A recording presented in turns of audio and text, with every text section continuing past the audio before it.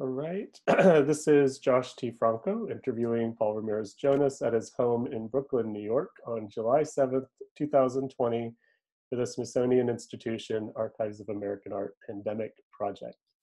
All right, that's the scripted part. Paul, thanks for taking 20 minutes out to talk to us and put this year on the record. So we really just, you got the question, Claude, but we just want to know how American artists have been doing since March. So we can just start with, how are you? I'm okay, I guess. I mean, I'm lucky. I have a job and I continue to have a job and will probably continue to have a job in the future.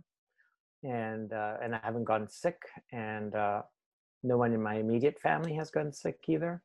So yeah, I think that I have absolutely no complaints from what are they called? The primary needs. It's like that whole scale of needs. So I'm well physically and economically, but otherwise I have a lot of different emotions about what's going on.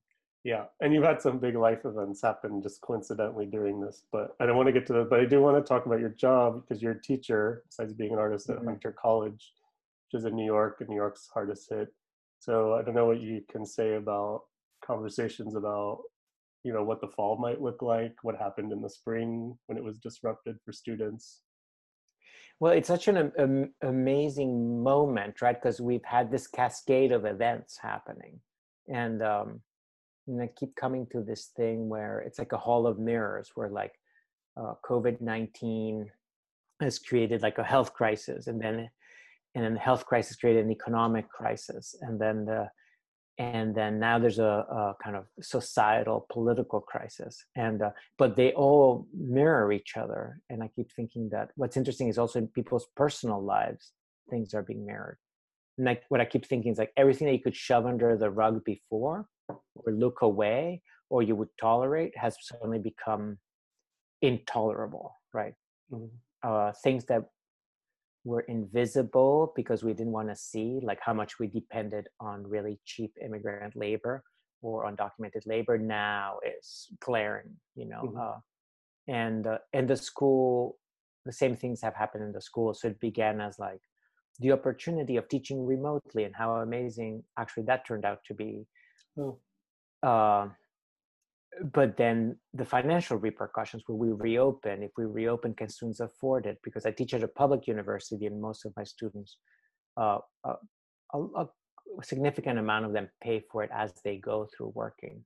Almost all of them go part-time, at least half of their degree. We encourage them. So that started to hit. And now, of course, it's 1968 all over again, where the students are demanding that the faculty undergo anti-racist training, that we decolonize the program.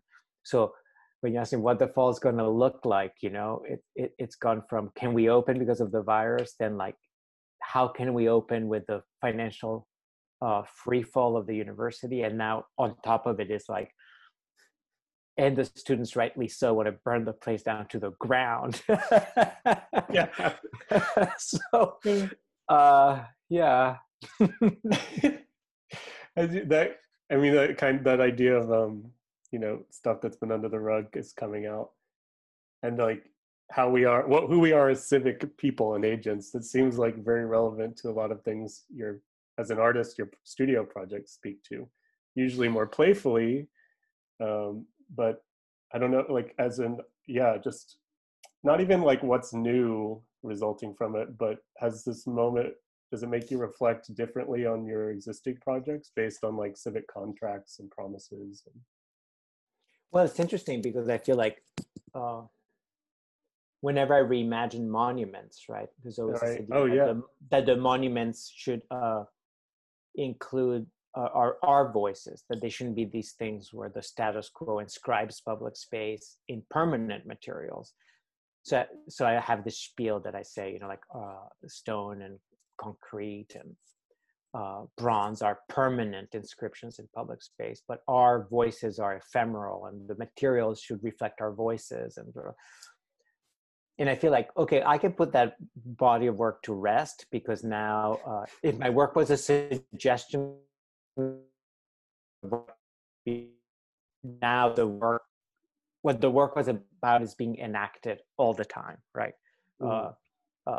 Like Confederate monuments become just plinths with inscriptions from the public written directly on them, right? It's like, oh, that could have been one of my sculptures Totally, at one yeah. point, and or throwing Columbus into the river. I'm like, I should have done that as a sculpture, Yeah, it's true.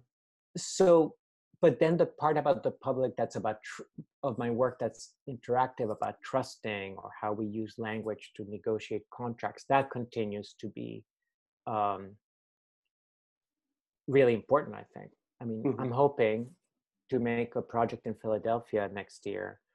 And now speaking with a resident of the neighborhood where it might be. And it was super interesting because she was talking about the homeless population. And she said, well, they're my neighbors because they live next door to me. And so she was talking about how she relates to them as neighbors. And I'm digressing, but I'm thinking a lot about that. It's like, how amazing that this person can redefine the homeless as neighbors, Yeah. because they live next door to her. And what makes a person see a human being like that versus seeing a human being as almost not a human being, but a problem that needs to be removed. Mhm. And the civil is two different kinds of civic contracts there, right? Are you your brother's keeper, or are you not your brother's keeper? Mhm. And this is happening now in spades all over the country, right? Mhm. Down to the mask, right? Do you wear the mask? Do you not wear the mask? Right, exactly. Yeah. Yeah. Um, have you been, you're in New York. Did you observe the marches? Yeah, it's impossible not to observe the marches. Yeah. The same way that it was impossible. I think that's what's different, perhaps, about New York than the rest of the country. Uh, One of the changes in my life that you alluded to is that we had a baby in the middle of this pandemic, which was a nerve-wracking experience. Everything from going to the doctor and then not going to the doctor anymore and doing the doctor things remotely, to going to the hospital in the middle of the pandemic and delivering. All of that was supercharged. But what I was going to say is that the thing about being in New York is that uh, you cannot avoid seeing any of these things that you and I have been talking about. Mhm. When it was just the pandemic at the beginning, the city became very quiet because of the total lockdown. But what you could hear were the ambulance sirens nonstop, right? Because there were being so many cases per day. Mhm. Um, or because we're such a dense city, I could just go for a walk, and 3 blocks from here is a hospital, and you could see the refrigerated truck parked outside for the excess bodies, right? Uh, but then when the protests began, um, because we had a newborn, we couldn't participate. And but 3 times, and I don't live on a major street, 3 times one of the manifestations was just making its way through Brooklyn. It just went right in front of our window. Or we would go for a walk in Prospect Park with the baby, and then we would bump into a manifestation. So both the virus of racism and the virus of COVID could not be not seen, right, in a city like Mhm. New York. Um, and it continues, it continues. Uh, Yeah. or sometimes you just look up at the sky, you see a police helicopter, and you'll be like, there's a demonstration over there. Just follow the chopper. Yeah. uh, Um, this is just interesting because I think our tone is we don't, because I've gotten to know you over the last couple years, and it just hit me how serious the tone of this conversation is, which is not.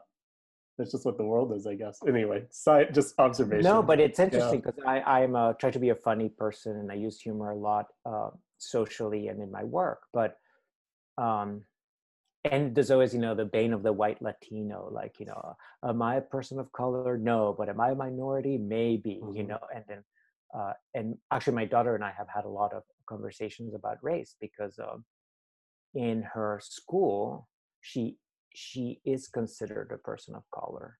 Mm. And I always misunderstood that. She would get really angry at me, but be like, but you're white, but then she'd be like, but I don't have a choice.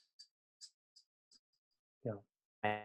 told that I don't get to decide that, the white majority decides that I'm a Latina, and that's the end of the story. I don't have any more say as to what I am. Mhm. So a roundabout way of saying that I always feel like, I don't really have the right because, the color of my skin, I've never really had to undergo any feelings of oppression or exclusion that I know of. But I am angry, and I'm usually never angry. And I'm Yeah. angry about school, and I'm angry about how uh, my colleagues are handling this moment, or actually how my colleagues are not handling this moment, how they're denying it or trying to pacify it. And then I see what I've done as a professor in that institution for a couple of years, and I get angrier because I'm like, come on, it's not rocket science, have an Mhm. inclusive curriculum. Every time you have a chance to hire someone that looks like the student body. It's sort of like a no-brainer, right? Like doing the minimum is a no-brainer. And seeing the inability, reluctance, denial to do the minimum amount to create a more equitable society, or to take this kind of liberal stance of like, oh, my hands are tied, the system is too strong, you know Yeah. I'm like, that's a cop out, Mhm. which before I would have never had the fire in me to see it that way. Mm. Does that make any sense? Yeah. Yeah, it does. And I want to just sit the Latino thing and your daughter and you and the differences. I mean, we've, this is nice that it's us talking because I would like to hear more about what you think about, I think the conversation on the big scale right now has been so binary black and white. And I think that's appropriate right now. Right. Like Black Lives Matter is the focus and good. But it is like figuring out my role. And I've had to think of my role as who I just am as a person, but also my role as national collector at the archives. And I had to really realize those are distinct to not resent the work I was being asked to do in separate positions. Um, but anyway, yeah, Yeah, no, spectrum it's of interesting brownness. Yeah. for because before you and I could have a very intellectual conversation. What is Latin American? What Mm-hmm. is Latino? Oh, well, what about, when the United States annexed huge chunks of Mexico? You know, Mm-hmm. what about Puerto Rico? That's more like a colonial imperial situation. Yeah. Uh, but the bottom line is Black bodies look Black, and they have received the brunt of racism in this country. And they came under the legacy of slavery. Mm-hmm. So I think, and that's interesting because at least at school, I see great clarity among the Latin students, the Latinx students. Like they see that this is the moment to support mostly their efforts against getting rid of anti-Blackness. Yeah. But it's a funny thing, right? Because it's not like, depending on the color of their skin, that they do not themselves. Yeah, It's complicated. Yeah. I think it's interesting. You say you don't really recall moments you felt it. I do because I think I have a more mestizo face than you Yeah. do, and this is so funny that this is on Zoom too. We've never done oral histories virtually, so people can see our face. Yeah. This is the brown spectrum here. That's funny. So okay, I don't want to talk too much about myself. We have 7 minutes. These are so. Oh my God. I know. Okay, I'm going to focus on some questions about this moment. This has been interesting. What do you think's been missing from accounts of the two pandemics happening now, COVID and racism? Well, it seems the usual, right? The thing that always seems a little bit missing in the United States, at least, is like seeing how everything, at least in my eyes, because I tend to see things very much as in a kind of Marxist class thing, right? That the big unmentionable is extractive capitalism, right? And it's like, why are our social services so gutted? Why is our healthcare, well, like we don't really have it? Like we can't mount a response because we don't have national healthcare, so it's all piecemeal. How so like Cuomo, the governor of New York, can be fantastic and say how he's going to take all these disparate hospitals and explain that disparate, now they have to work together. But he won't talk about why are they disparate? Why are hospitals even corporations for profit? So that's, I think, and you can tie that right back to race, right? Mm-hmm. I think that or back to that the essential workers are paid so little. I think that's the glue on everything, and I feel like no one wants to touch that too much. Maybe it's deep under the rug still. Yeah, maybe still we'll get under it out. the rug. I know, we have to get it out. Another thing we want to know about is how people's access to their studios have changed. If they have studios apart from home, can they get to them? I know you work at school a lot. Yeah, no, my studio is in a municipal building, so technically it was never shut down. However, we were also asked not to leave home for necessary reasons. So I decided really early on that making art was not an essential thing. So through phase 1, I didn't go to my studio. And now we're on phase 3, starting 2 days ago. And I went to the studio yesterday. But also tied to like the pregnancy and the baby. And we were crazy careful not to get sick because it was very unclear what COVID would or could do to the gestation of the baby. So I went to the studio once before the lockdown, got some papers, got some pens, and I don't know if that right now is the moment to make art, to tell you the truth. Yeah. What did it feel like to go back? Oh, it was funny because everything was it's like those movies, where there's like, and there's still like crumbs on the desk from where someone was having breakfast. Yeah.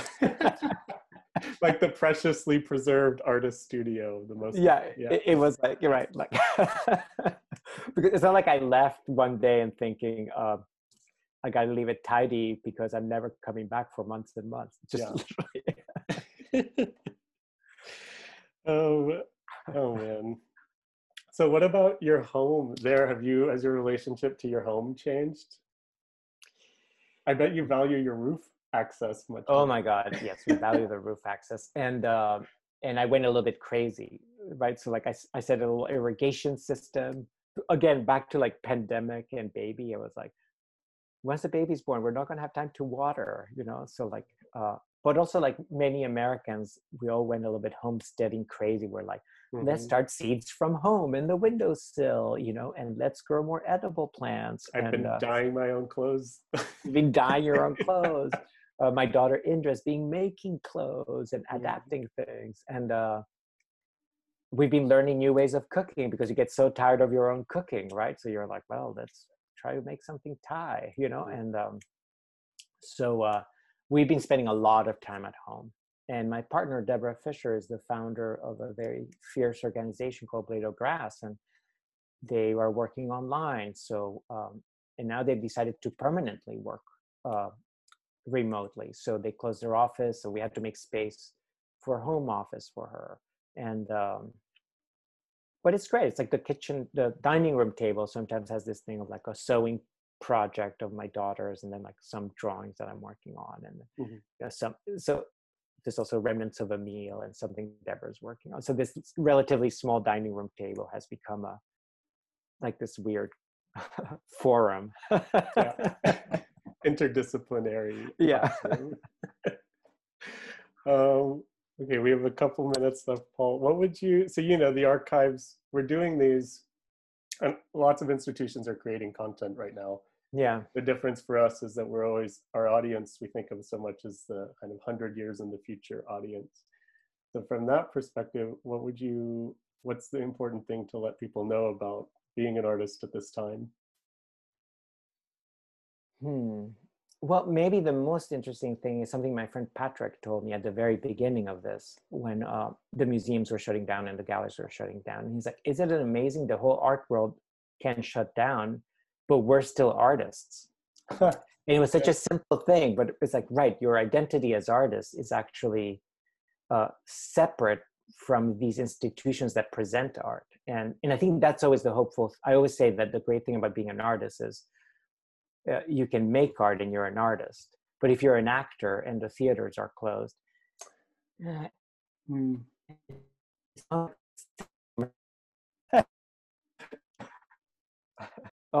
You froze. You froze too. Oh, Are we back? yes. I mean, also this technology is the new thing in all of our lives, right? And the freezes. Yes. Um, Uh, but let's just consider that the closing line, that you don't have to have the institution to be an artist. that's right. Thank you, Paul. Thank you. Oh, 20 minutes.